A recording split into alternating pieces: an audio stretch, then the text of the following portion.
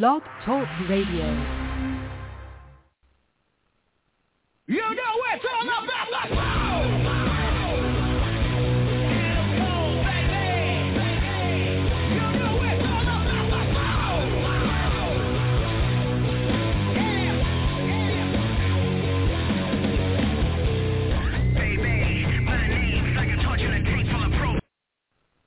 Welcome to the No Huddle Show, and we are all about that boom. It was a big booming weekend for fighting pay-per-views as we had Canelo Alvarez and Caleb Plant and UFC 268. How we doing, Sam? Looks like another action-packed weekend, man. I really enjoyed the fact that we had both MMA and traditional boxing on a weekend, and maybe the UFC card could have been bigger, but like Usman Covington was like, it was bad blood. It was a big storyline behind it, so it was good. It was a good weekend. Let me ask you, Sam, and we're glad to have you here in studio. It's always such a pleasure to have you here in studio instead of talking over the phone. But let me ask you, big boxing pay-per-view, big UFC pay-per-view, same weekend. If it's you, which one are you ordering? Which one are you watching? Let's say you can't do both. I can't do both. I'm doing UFC. Yeah, I'm going boxing. And I know you would do boxing, but the reason why I will go UFC is because I've always leaned more towards the UFC side. I've purchased plenty of UFC pay-per-views in the past. I used to watch all the Liddell fights. I used to watch all of the, the old school, all your old school, fights that you would have. Yeah. So Tito Ortiz, the list is long, right? So I kind of have a little bit of history with UFC in that sense. That's why I'm going to go with what I would pick. But it's kind of a little bit like the WWE and AEW scenario. Like, what would you rather order? Because WWE is the original, and then you have AEW, which is the new, and UFC is relatively new compared to boxing. Like, a lot much newer. I'll say this. There was a time where I was pretty much split 50-50, and it depended on the boxing match and who was fighting and then who was fighting on the UFC card. My biggest issue right now with the UFC is who are your go-to fighters, man? Your big stars. Okay, so you were talking about the Chuck Liddell days, right? Mm-hmm. In that time, you had Liddell, you had Tito Ortiz, you had Quentin Rampage Jackson, Randy Couture. Then you moved just a few years down the line, and you have Anderson Silva and GSP, box office draws. And then a little, 5 years down the line, you had John Jones. And John Jones was the peak because then at one point, Ronda Rousey was probably the top drawing star in UFC. Yep. And now, then it was Conor McGregor. But they tried for a while. They tried to build up some of their stars. They couldn't. They couldn't pull it, man. And the reason why they couldn't pull it is because your GSPs, your John Jones, your Anderson Silvas, they are more than just a big fight. Yeah. They bring a lot. The Conor McGregors, they have a whole show. Yeah. They have these promo events where they build it up. The UFC they're showmen. Yeah, and UFC, the closest thing I would say to someone that's close is I love Jorge, bro. I would agree with you. I like the way he goes about his game. Yeah. But he's got to win though. On top of that, that's the other thing. Is Masvidal? He's got the showman. He's entertaining, but he's not dominant. No, like Silva was, like John Jones. And he peeled off 4 wins in a row, 4 knockouts. I get it. That's cool. But he got Fight of the Year. I think that year, the year that he fought for the BMF, and when he beat Ben Askren and all exactly, with the flying knee and everything else. So, but outside of that, he doesn't have it. Like Anderson Silva had years upon years of title. Like he had 11 title defenses, I think it was. It might have been more, and I'll tell you what, same thing with John Jones. Cocaine ruined his career, not any other fighter. Yeah. But Anderson Silva, man, he defended the light heavyweight. Light heavyweight. Middleweight. No, middleweight. Oh, sorry, you're right. Middleweight. 1, 2, 3, 4, 5, 6, 7, 8, 9, 10, 11. 11 championships, 11. starting with Rich Franklin, and who was also a hell of a fighter. And then Rich Franklin was thought of to be the best middleweight of all time until he ran into Anderson Silva. Yes and no, man. I mean, the middleweight division when Rich Franklin was around, it was super weak, dude. It was super weak. Look at the fighters that Franklin fought. He didn't fight anyone big.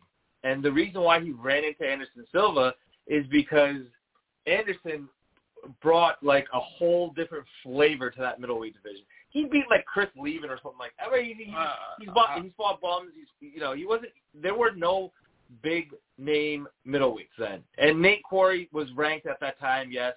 All right, fine. No one on his list. Is there anyone on his list? Tell me. I don't see any. I don't see any record. The biggest recognizable names are Lyoto Machida, which he lost to. Who we lost to. Yep. Ken Shamrock, who was probably 75 years old at that not time. Not a fight. Ultimate Fighter. Evan Turner, he won, which was a good fight.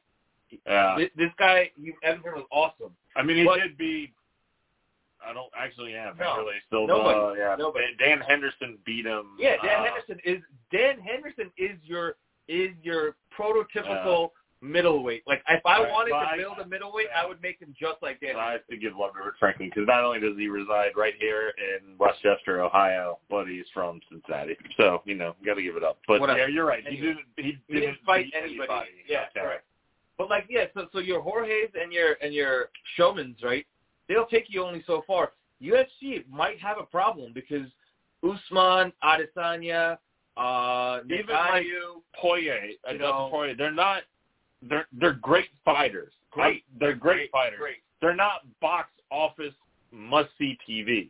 And boxing has those guys too. It's not that boxing doesn't have those guys. Boxing has guys that people aren't, unless you're like fight game fans and you're into it, these people, but they're not making you tune into the TV. Correct. Because, all right, in boxing right now you have a guy named Terrence Crawford, who is he's probably the best pound for pound fighter in the welterweight division. People know him because he gets knockouts, but he's not a name like a Mayweather or Pacquiao were, right? You had guys like, and they don't even have to be the best guys. Prince Nassim Hamed was a very good fighter, but his career was ended by Marco Antonio Barrera. But he was known for the ring walks. Right. And coming out the ring. Right. But once he lost to Barrera, he was done. He was toast. He never fought again. Your Cottos of the world, your Mosleys of the world, your Mosley, not so much. I would say he had some showmanship to him, but Cotto, yes, absolutely, 100%. Cotto was a worker, great fighter, wasn't the most entertaining person. Right. Yeah. Right. But so what were some of your thoughts from the UFC 268 card? I thought it was a great card. I thought that I liked the fact that the main event went all the rounds that it had to go, and it was a decision because I wanted to see Usman kind of pushed at a cardio limit, and he's always been the heavy-handed dude. Usman always fights bigger than he looks, and he's in a division where he can afford to weigh in, right, and then. Dude, you can bulk. This guy's big. He is a big, heavy. He's got heavy hands, man. Yeah. So I like the fact that he got pushed. All the rounds. Covington made him work. And it was a close unanimous decision. It was close. It was close. I don't want to say that it went one way or the other because there were moments on both sides. There were where they were working. I'll say this: at the end of the fight, though, Covington's face looked a lot more beat up than Usman's. Yeah, did. But then I'll tell you this much too: like I feel like Covington hasn't really been beat up like that, man. Like if you look at who he's fought, he hasn't been whomped before, and Usman really hasn't been whomped. Period. I don't think he has a loss. Double check. If Usman's got a loss, I don't think he has a loss. Kamaru Usman in the UFC is undefeated in the UFC. His one fight was looked like an early fight. Yeah, that's a different promotion, right? Yeah, different promotion. But in the UFC, he's undefeated. He's undefeated in the UFC. And he's fought guys like. Not only has he fought Colby Covington twice, he's beat Masvidal twice. Yep. He also beat Tyron Woodley. and Dos Anjos and Damian Mayhaw. So it's not like he's sitting there beating a bunch of no-names. Right? Yeah. And Gilbert Burns, bro, I'm telling you, Gilbert Burns, he's a big guy to go up against. He hits hard. I don't know who's next in that middleweight division for Usman. It's kind of empty, to be really honest with you. If you look at that middleweight division, it's always been the most unpopular division.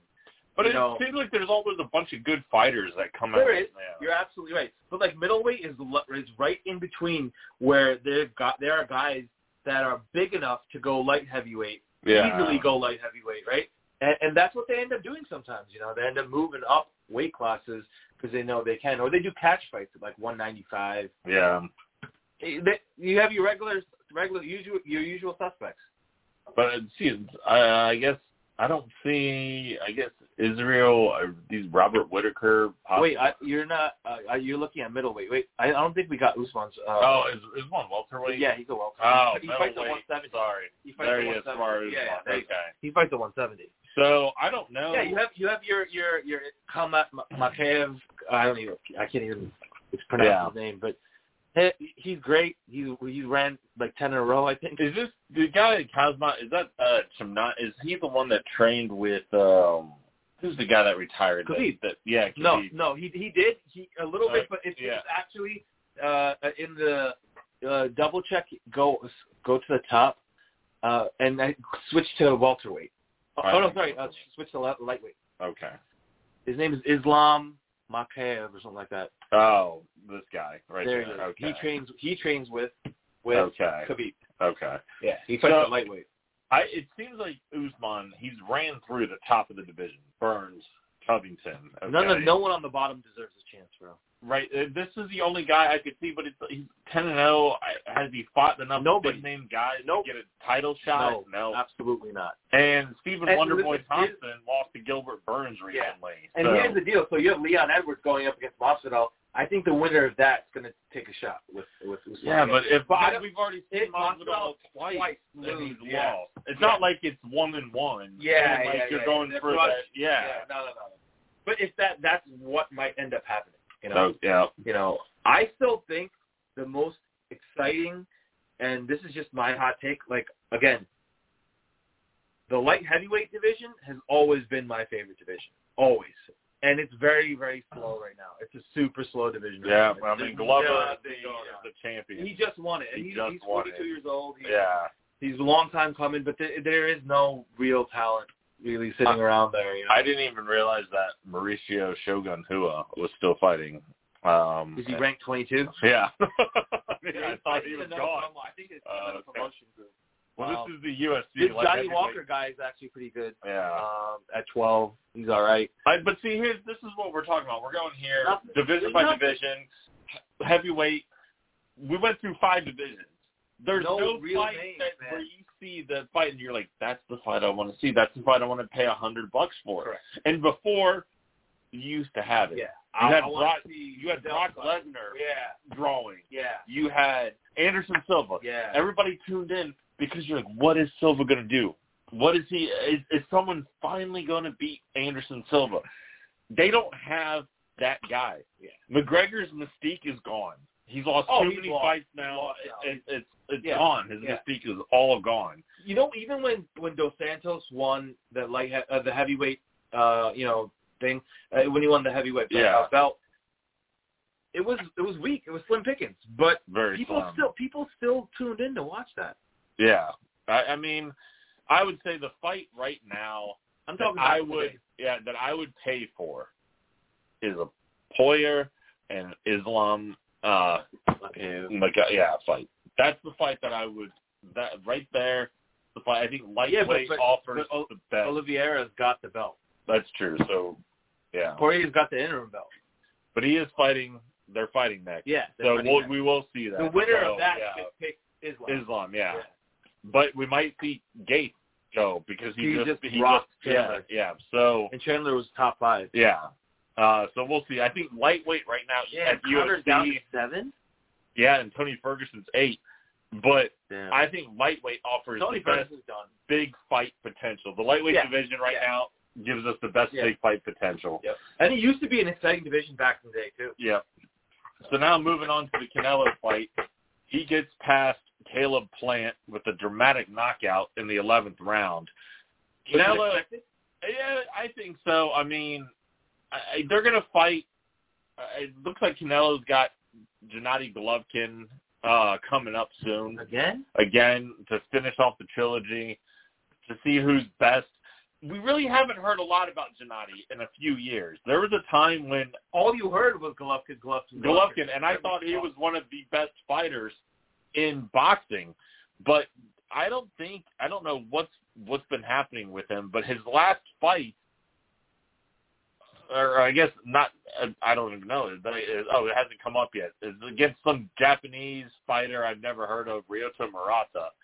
But his last fight was against, I've never heard of any of these people. Steve Rolls, Sergey. I'm sorry. I follow boxing, but like, look at the rest of the list. Besides that, he only has a loss to Canelo and a draw against Canelo. But he's the only person that's pushed Canelo to a draw. No, well, I mean, now mind you, Canelo lost to Floyd Mayweather when they fought. A long time ago. Now, granted, yeah, he had fought like 43 times, but like Canelo was like, I think 24 at that point. And he was young, so he hasn't lost one after that.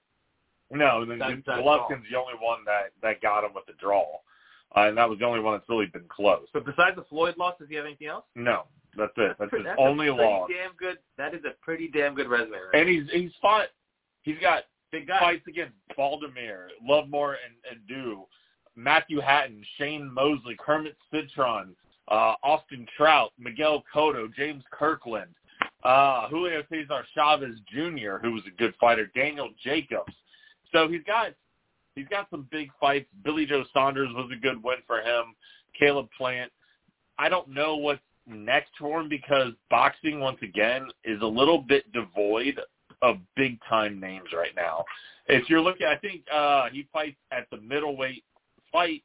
Or I think he fights at middleweight now, super middleweight, 168, okay? So I guess the big one that I would like to see Canelo fight is I'd like to see him go up against one of the Charlo brothers. It's not going to happen. They're on two different promotions. It's just never going to happen. So then if you look at super middleweight, really there's no one there. He's already beat Jacobs, Saunders, Caleb Plant. He's beat all these guys. David Lemieux is kind of a joke.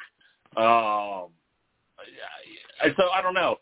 So you have a big-time fighter in Canelo Alvarez, and the same goes for Tyson Fury at heavyweight. There's nobody at heavyweight that's ready for Tyson Fury. You got Alexander Usyk, who beat Anthony Joshua. Anthony Joshua is a joke, man. He's a bum. If he fought in a more loaded heavyweight division, this man would have 7-8 losses by now. There's nobody here. Wilder can't hang with Tyson Fury. He's not the boxer. He's not the boxer that he needs to be to beat Fury. But you know what the funny thing is? He can go there and mop the floor with Usyk if he wanted to. Or Wilder would mop the floor with Joshua. Right, exactly. So that means there's such a gap between the best fighter in the heavyweight division and the second best fighter. There's no one there. And then wrapping up the top five, a little bit washed up Andy Ruiz or no? Yeah, I mean, see him again. Maybe, but they're talking about Fury fighting Ruiz. He's gonna get ham. I think Ruiz wanted to fight Joshua. Maybe, but Ruiz is such an overweight slob, man. Like I don't know, man. Box doesn't have those guys that we talked about welterweight. The best fight would be Terrence Crawford and Errol Spence. It's not going to happen because that's the one thing I'll give UFC. You'll see the best fighters. Oh, we got a caller coming in. So I'll get to that point in just 1 second. Hello, we got you on the No Huddle show. Who's calling? Good evening, gentlemen. This is Lou from New Jersey. Hey, how's it going? Hey, Lou, what's going on? All right. Yeah, boxing versus UFC. Well, boxing was more like my generation, when you had Ali, Foreman, the Spinks brothers, Tyson. Today's generation, they want something better. It's more than action, and they think, that's what UFC brings. I mean, boxing, has become like, a dying art in the sports world, U.S. today's generation. A little bit, but I think to the point I was making earlier, and I'll see if you agree with me, is that in boxing we don't get the fights we want to see all the time due to different promotions not getting along. And UFC, we get the fights that you want to see because they're all under the same contract. Right. Yeah, boxing doesn't seem to be promoting as like it used to. And, all of it goes to pay-per-view. When we were young, it was ESPN, ABC, sometimes NBC did it too. Well, actually, they did try a few years ago, but that didn't hold out very well. And, but UFC, that's grabbing all the money now. That's become the money maker. That brings all the revenue, and, the more attractive fights, that's what boxing's been missing. We're just getting too old. It is. Yep. I 100% agree with you. I 100% agree, Lou. Is there any fighters on the boxing side right now that you would like to watch, that you would prefer to see, that you would pony up the $70 for the pay-per-view to see? I'd like to know. What's that? And, you go with Canelo, is that what you said? Canelo, yeah, Canelo. Yeah, I'm a big... Trouble is that, I don't get a chance to, stream, pay $70 for the fight. I try to stream it when I can, but I just can't seem to get it in. It ain't no good. Yeah, no, I understand, Lou. Yeah, I try to stream the fight if I can. Yeah, absolutely. It's the best way to go. That way, if someone gets knocked out in the first 30 seconds, you're not out $70. Correct. Correct. Right. All right. Well, thanks for calling in, Lou. We appreciate you listening to us. Thanks. Thank you. All right. So I love the fact that New Jersey is showing a little bit of support. Yeah. Well, that's where our biggest base is here on Blog Talk Radio. Is in the 973 area code. 973. So moving on here, some shocking news coming down from the college football world, where one of the leaders of a blue blood program, Scott Frost, was retained for a fifth year, even though he is 15-27 in 4 years at Nebraska, and is looking down the barrel of a 3-9 season this year with 2 remaining games left. Hold on. The 3-9 has got an asterisk, man. It's got an asterisk because you've gone up against a lot of ranked opponents.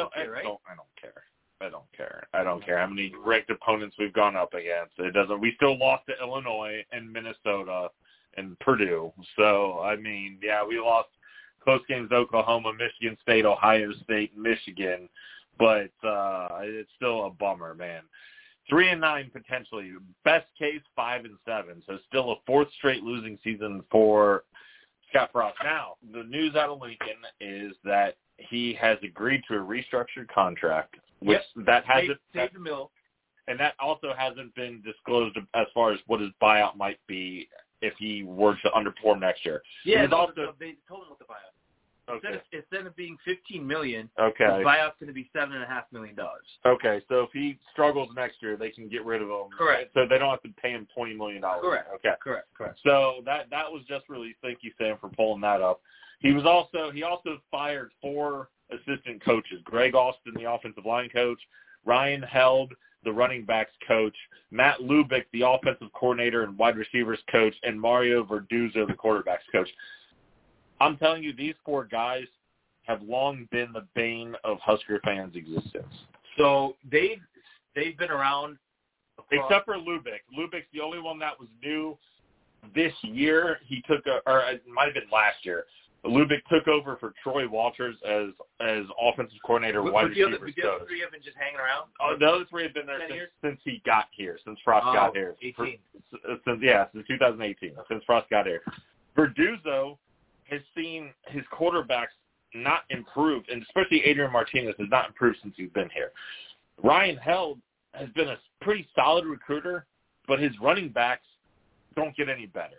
And Greg Austin has signed a ton of talent, including 3 4-star tackles that are getting blown up every week in Big Ten play.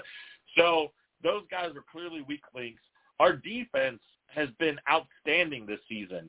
So one of the sad stats that I heard that is in a tenure marred by sad stats is Nebraska lost to Michigan State in overtime.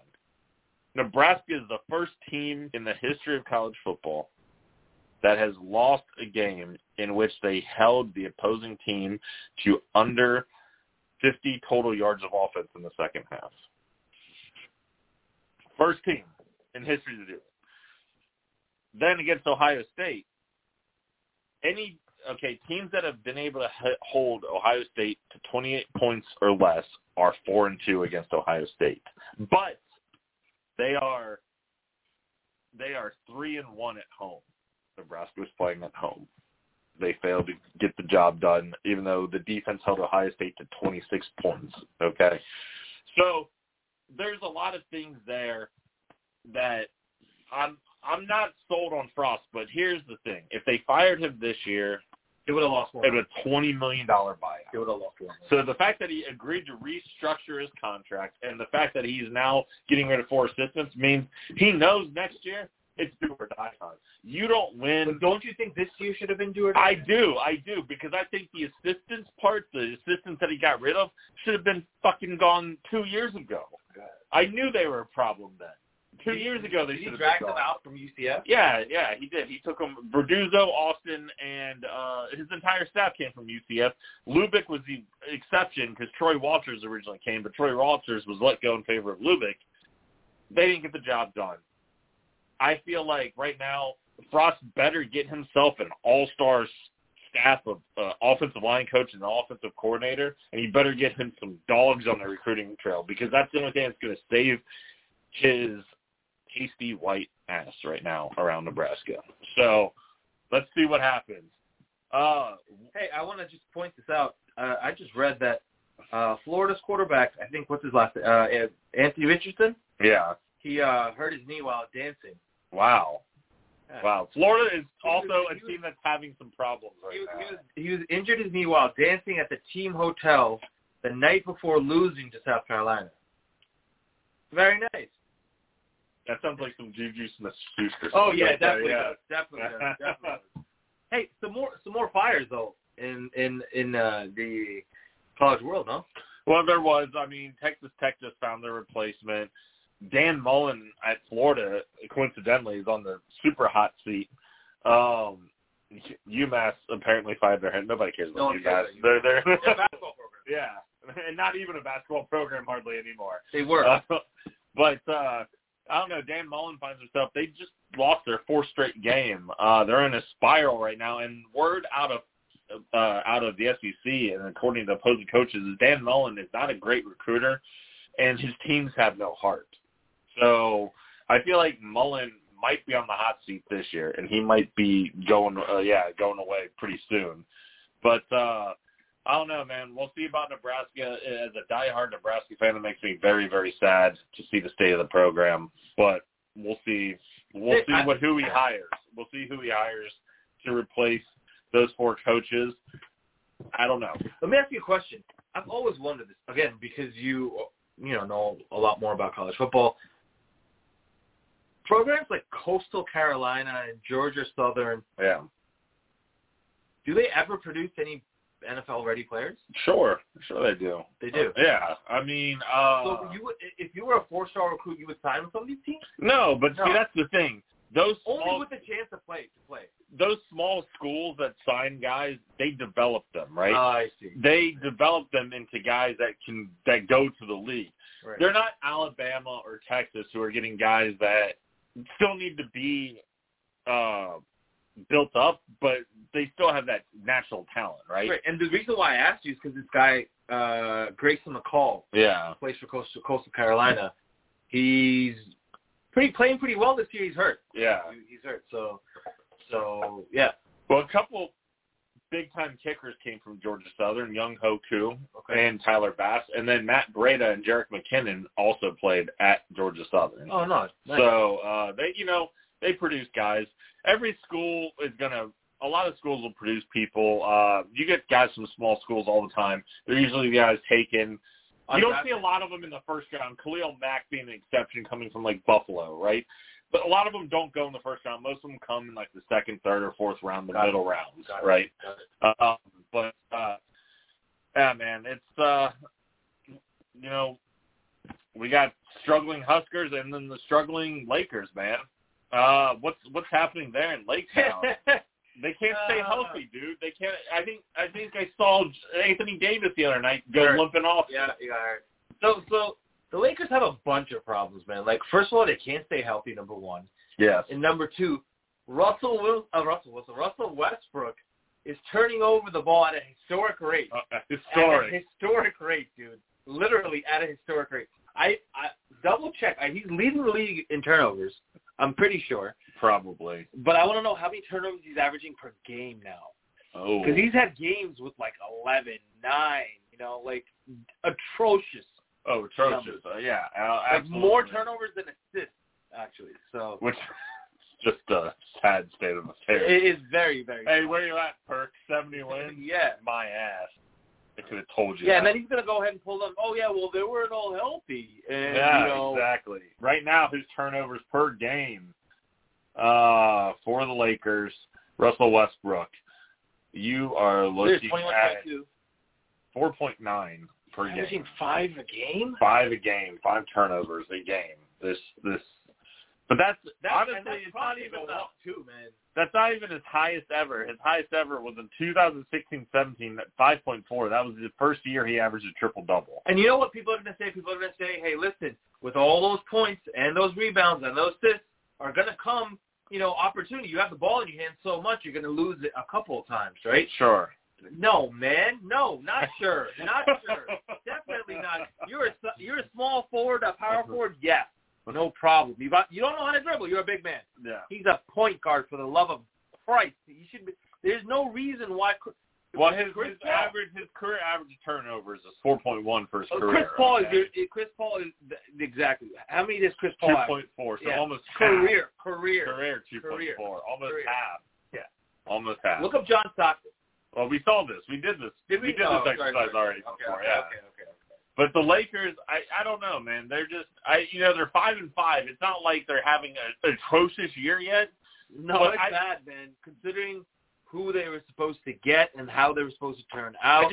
I don't think they're beating Dallas. I don't think they're beating Phoenix. They're not beating Golden State. No, they're not beating Jazz. They're not beating dude. They're not in a bad scenario with some injuries. They're not beating the Grizzlies. Yeah. They're not beating the Grizzlies. Here's one thing I'll say about Golden State last year, and one thing that I think is helping them this year.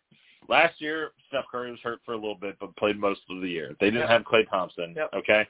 They struggled. They had to play a lot of young guys. Yep. Those young guys are playing dividends. Lights out. Gary Payton Jr., Jordan Poole. Yep. You got Iggy back. Yep. Iggy back. And then Wiseman's due to come back anytime soon. And you're waiting for Thompson to come back. And they're waiting for Thompson to come back.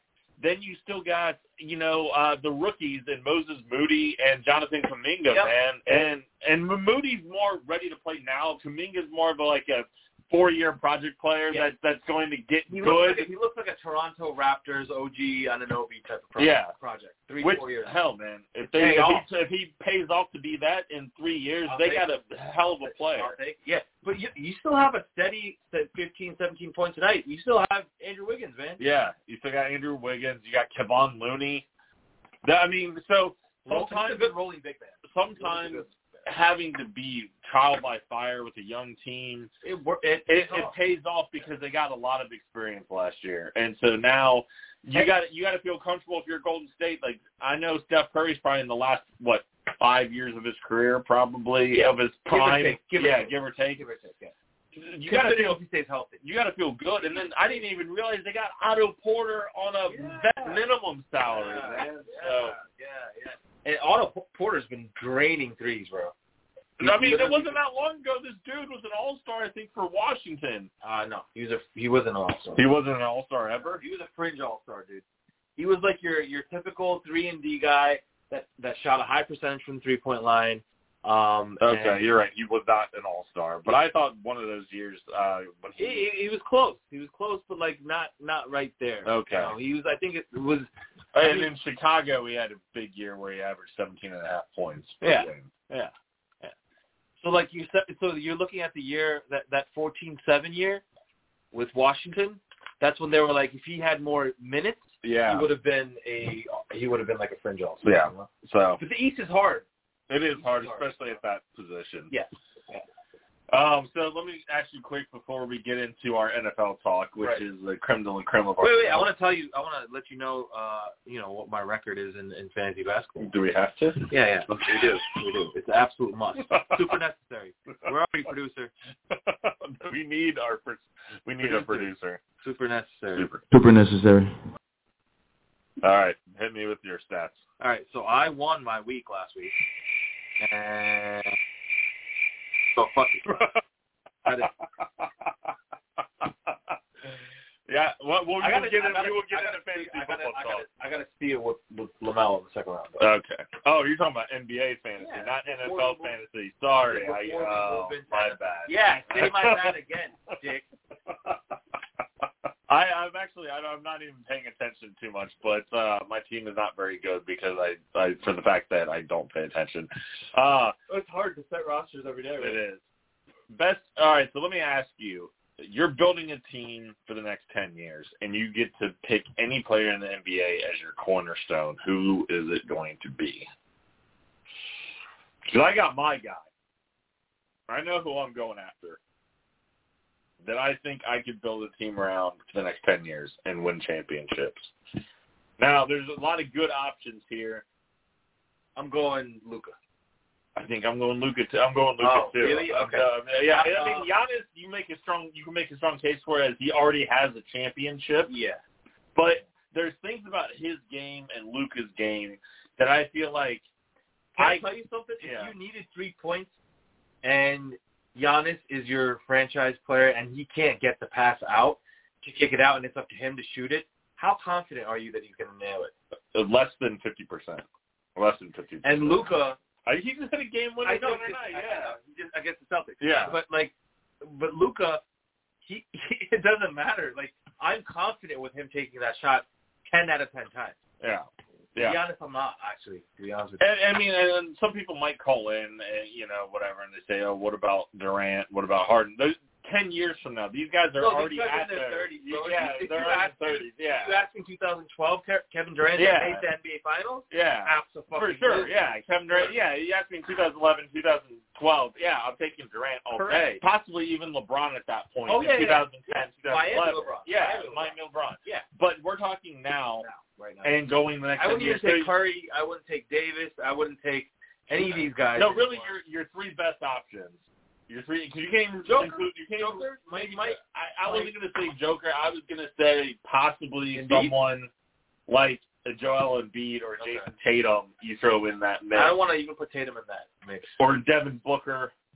I don't want to put Booker in that mix either. But really, Luka is the obvious answer. Because you know what? All these guys played by themselves. The people that you listed off, right? All of them played by themselves, and they weren't nearly as successful as Luka. Exactly. And Luka played without anybody, no. It's Luka's size. Even Porzingis and it's his size and ball handling skills. It's everything, bro. Yeah. And you know what? The crazy thing, LeBron said this last year. No, last year wasn't Luka's rookie year. It was the year before, right? 2 years ago. 2 years ago. So LeBron said it last year. LeBron said that Luka's got this very shifty speed. Like, a very herky-jerky, and that's the Euro ball, man. That's literally the European style. And this guy, that was his bread and butter for years in Europe. So it's second nature to him. And I'm not taking Zion. I'm not taking that, but look at Tatum at number 3. Zion Williamson is the number 2 player, best player under 25. I think that's crazy. That's absolutely not. How old is Giannis though then? Oh, Donovan Mitchell is another close one for me. Donovan Mitchell's very, very good. Morant, bro. John Morant, Trae Young. What? John Morant is sick, bro. John Morant and Trae Young are very good. Is very good too. Yeah, but how old is Giannis then? Is he like 26, 27? Maybe. He's 26, so he just misses that cutoff of best under 25. He's young. So he's young. Dude, he's in his prime still. He's got to develop a shot now. He's got to develop a shot, but let me ask you before we move on to our NFL get talk. A sweet, like a 15-foot Sean Kemp jumper going, man. The problem. How many more rings do you think Giannis gets? Is he one and done, or do you think he gets? No more. You think he's done? He's done. He's got to go on another team and join forces with another squad. I think he finishes with 3 rings. He's 26, man. He's got at least, if he stays with the Bucks for the rest of his career, you think? It doesn't matter, regardless. If he I thought you meant just with the Bucks from now until the rest of his career. Maybe, or just with the Bucks, or I don't know. You can't tell if he's going to leave in 5 years. You can't. But you don't even know if they're going to sign Kevin Durant in 5 years either. Yeah, you know? I think Giannis gets at least 2 more rings before it's all said and done. I think he's going to get 1 more in Milwaukee too.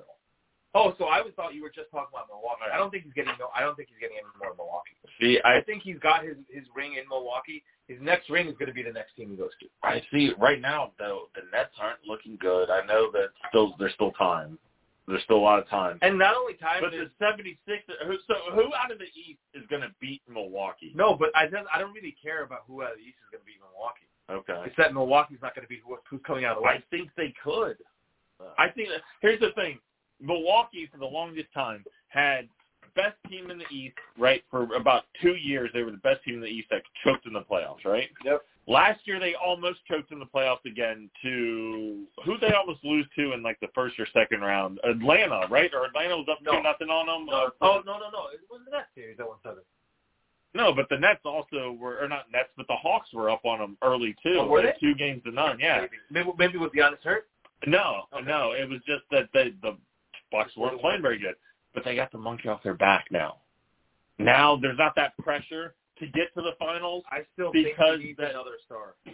Maybe. I still think he needs another star. I think he needs another star only because the way the rest of the league is kind of like setting up their teams, you know? Yeah. At some point, believe it or not, man, like the Clippers are going to either completely disintegrate, which means that you get a 30-year-old Kawhi Leonard looking to join another team, which who wouldn't say no to, right? Even coming off an ACL, he could team up with an older squad, he could team up with a Lillard.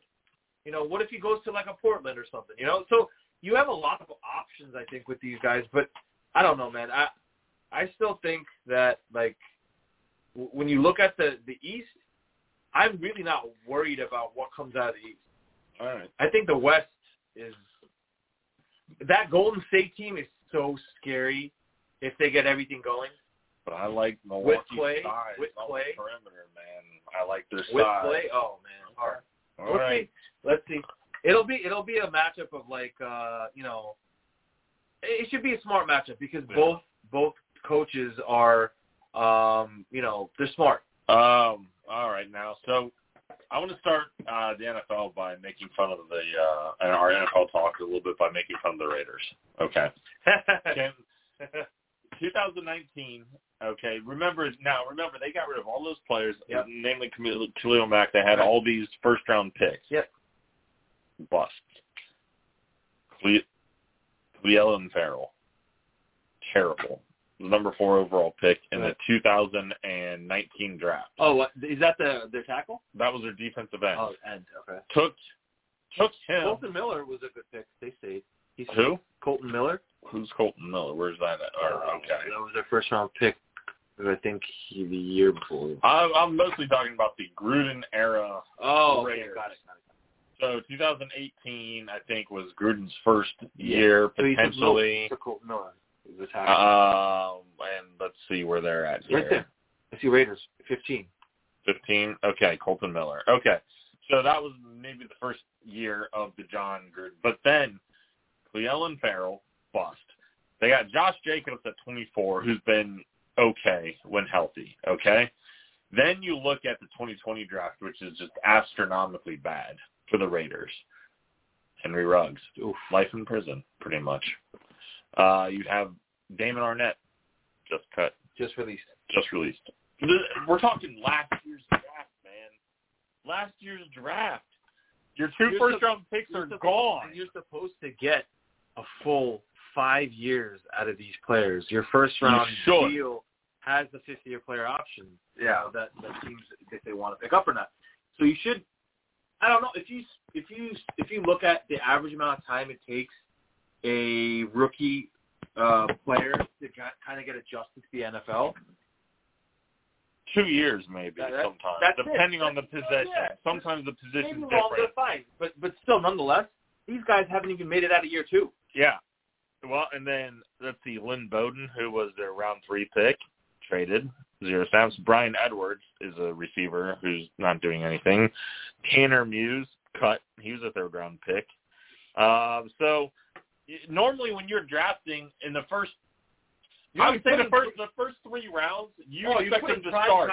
Those are starters, right? That's prime time. Someone in the 4th, 5th round, maybe if you get lucky, you find a quality starter 4th, 5th, and then 6th, 7th round, if you get a good backup or someone who eventually becomes a starter down the line, position player. You've done good, right? Yeah. But your first round 1, 2, and 3, they got to hit. They got to be. They're starters. That's a bare minimum starters, right?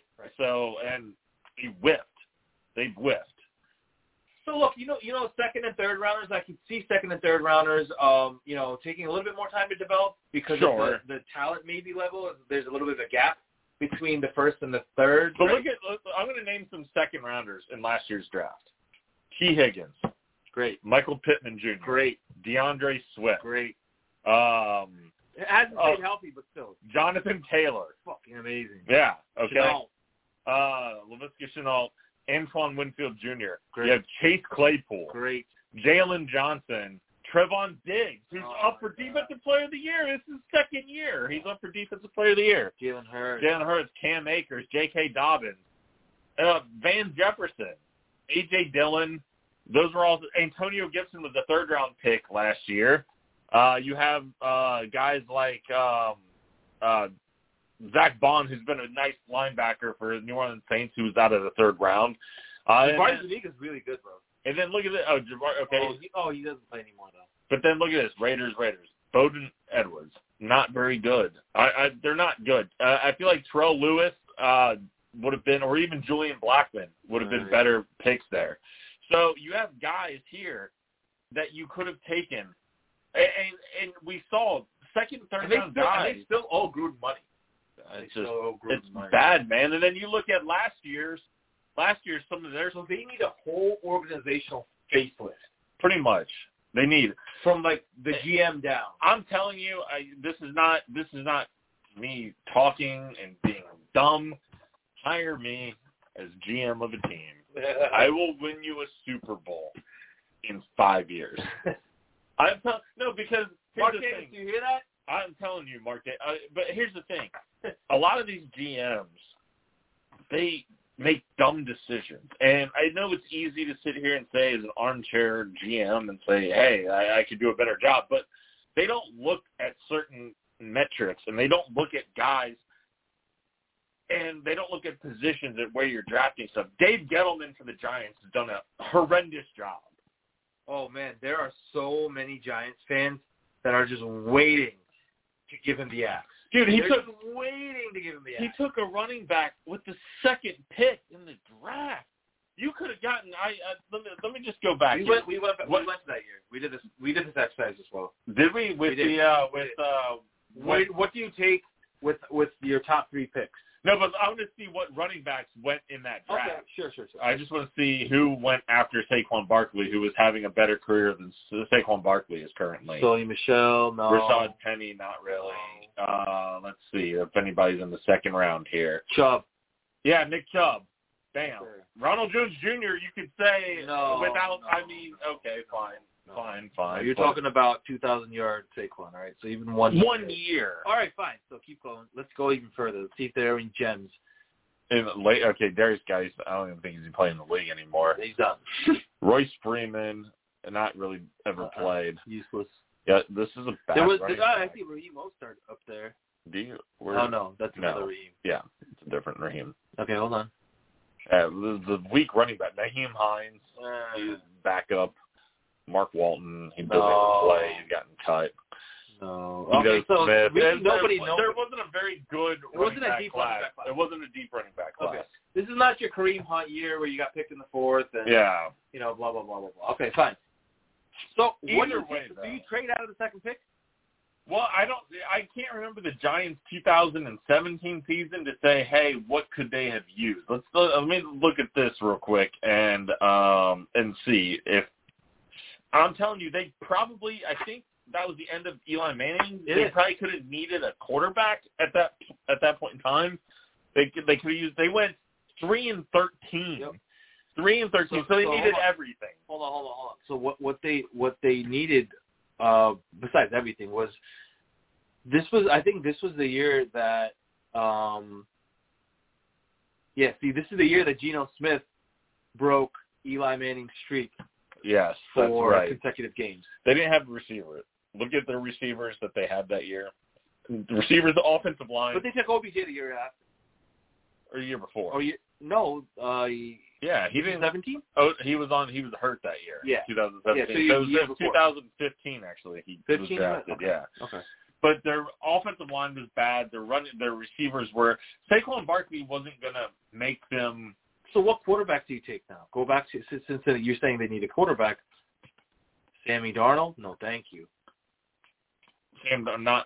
But does Sam? I mean, I know Sam Darnold. You know what I would have probably done is I would have traded out of the second and try to go after Bradley Chubb, or take Quentin Nelson, the offensive lineman. Fuck, Quentin that's Nelson. the guy. That was the pick. That was the pick they needed to take. Yeah, Quentin that Nelson. That was the pick. Yeah.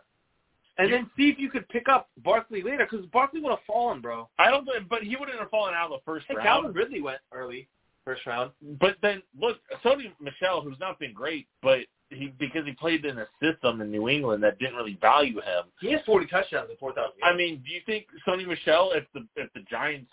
He might have more yardage and touchdowns than Saquon Barkley right now. Yeah. You both pull up Sony Michel's stats. Yeah. Just because he played more, I think his stats might be better than Saquon's. I mean, look at this. He's been close to 1,000 yards in 2 seasons, and then last year he kind of fell, but he only played in 6 games. 14 touchdowns? Yeah, 14 touchdowns total. So not, I mean, but we'll, I don't know. But to me, you don't take a running back that high. I wasn't high on taking Gurley that high because what you see running backs break down, a lot of them after 4 or 5 years. They can't handle the volume, man. The volume, yeah, exactly. And you finally see it. Who's here? Derrick Henry. Derrick Henry split. And you know what? I bet you that's going to be a problem moving forward. 110%. Dude, the guy's had 300 carries. Yeah. Plus carries. Year after year, and this guy wasn't even a first-round pick. He was like a third-round pick or something. Second-round pick, yeah. Sorry. But then McCaffrey, you see it too with McCaffrey. He had one year. Entire talent. No, he had like 2 seasons. But he had 1 year where he was abused. Yeah. Where his number of touches was like ridiculous. 400, I think. Yeah. Over 400. And then the second year that he did well, it was still a little bit less. They kind of tapered off a bit. But he's been hurt. He's been hurt. Since then, he's been hurt. Because he's the entire offense. And what you're seeing with these backs, the ones that that seem to stay healthy, they don't touch the ball 25 to 30 times a game. Kamara is a great example of that. And I think that's why they brought back Mark Ingram, because Kamara was starting to run the ball 27 times a game, and Sean Payton's like, we can't have this because he's going to break down. Correct. It's also why I think Jonathan Taylor, even though he's only in his second year, he can't continue that same pace. But he's not, because Naheem Hines gets in. He's the third down back, and he gets a lot of touches. He gets a lot of, he'll run the ball sometimes.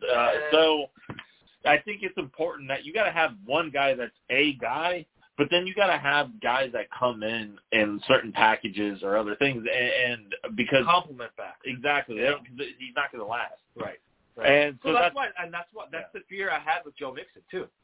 Because he was on historic pace to break records for carries, the last couple of years. Yeah. He was on pace the first 4 or 5 weeks. He was racking up 22, 25, 20. And they were hard yards, because if you look at 4.1 YPC. Yeah, it was like 25 carries, 87 yards. Yeah. It wasn't like 25 carries, 160 yards where he's barely getting touched. Correct. I mean, hell, against the Jets, Jonathan Taylor had 18 carries for 172 yards. He broke off a 76-yarder. He did. Yeah. 70-yarder or whatever it was. Yeah, so 78 yards. 78-yarder, right? So, he broke off a couple. But I'm saying outside of those breakoffs, right, if they're pounding the ball the way that Henry has been taking hits, but even still, look at that. I don't know what that breaks down to, but you take away that 78-yard run, and he still has 17 carries for 102 yards. Yeah, ridiculous. It's crazy. Yeah. But I want to ask you, going back to the NFL now, what surprised you the most? Oh, this week? Week 9, yeah, for week 9. What surprised you the absolute most? Because there was a lot of shocking things that happened, but I want to hear from you what surprised you the absolute most. Oh, Najee Harris already has a touchdown. Yeah, he does. Okay. I think Patrick Mahomes is in big time trouble, man. Okay. They won. I'll give you that. They won, right? But they won against a team that didn't have Aaron Rodgers. Yeah. Jordan Love. You had Jordan Love, and you had, Adams, Jones. They were there, fine. But no Aaron Rodgers is no good. You should be blowing that team out. Yeah. And Green Bay doesn't exactly have a stout defense. No. And right behind that, the other shocker was fucking Josh Allen against the Jags defense. What the hell happened? That was one of my biggest shockers. What the hell happened there? That was my biggest shocker is Buffalo losing. Not only losing to Jacksonville, but failing to score a touchdown in the game against a team that was really struggling. It's not like Jacksonville has played a bunch of close losses and their defense has been outstanding all year. They've been terrible. And so that Vegas won so much money. Yeah. Well, and then for me, the other big shocker was Denver and Dallas. Oh, yeah. The final score makes it look better than it was, but Dallas scored 2 late garbage touchdowns. It was 30-0 in the fourth quarter. Yeah. This game was not close whatsoever. It was over. Yeah. I couldn't. You think the Ravens getting pushed to overtime is also close there? Or I don't think it's shocking. Should that not have gone to overtime? No, because they were losing the majority of this game. If you look at it, Minnesota jumped out to a 24-10 lead. Yeah. And so Baltimore, again, they're playing that behind the game, ball. I'm telling you, that's what Lamar Jackson's at his best. Yeah. Because we saw it against Indianapolis. Indianapolis jumped out to a big lead on them on Monday night, and then he came roaring back into overtime. You look at this, Baltimore is down 20. They couldn't get anything going, and then they finally got a touchdown with 19 seconds to go in the first half, right? 17-10 game. Then Minnesota starts with the ball. They go to right down and score on a kickoff return, 24-10. Right. Then Baltimore scored 3 straight touchdowns to take the lead, and then they got the ball in overtime a couple times.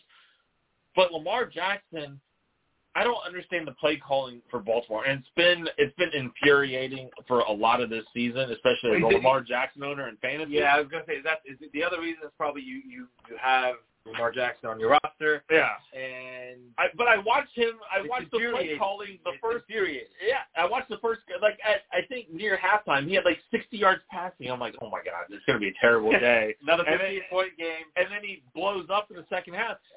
What I don't understand is why they don't spread these guys out like they do when they get down and they have Lamar out of shotgun. Instead, the whole first half, it's try to establish run, run Lamar, short pass here, short pass there. Maybe I'm out. Yeah.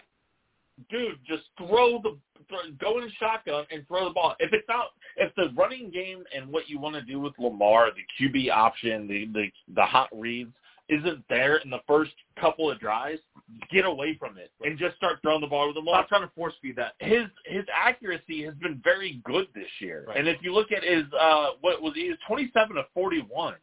And he started off kind of cold. Yeah. But so I just don't get it. The pick good, but You know what, real quick, just before we cut off, the last 30 seconds or so, I think what we said about Dallas's game strategy also holds true. If they don't jump out to the lead, they can't establish the run, and it's done. Yeah. In Baltimore, that's why. Jump out early with a couple bombs from Lamar Jackson down to Marquise Brown or Mark Andrews. Yeah. If you jump out to a 17-3 lead, then you can lean on Freeman and then lean on Lamar Jackson to run the ball, short passes to eat up the clock, go on some long drives. Yep. But you got to jump out. Because at some point, they're not going to be able to roar back like this. They're going to lose in the fourth quarter, right? Probably. They can't keep playing like this. Well, against better teams, right? Minnesota, Indianapolis don't have great defense. Right. You get down 20-3 to Buffalo or the Chargers, it's not going to go your way. Right. But, wow, this show's gone by as fast. We didn't even get to cover most of the week's games. But, man, we had a great show. Thanks for calling in to Lou from New Jersey. And we're out. We'll see you on Friday. Harlem Heat.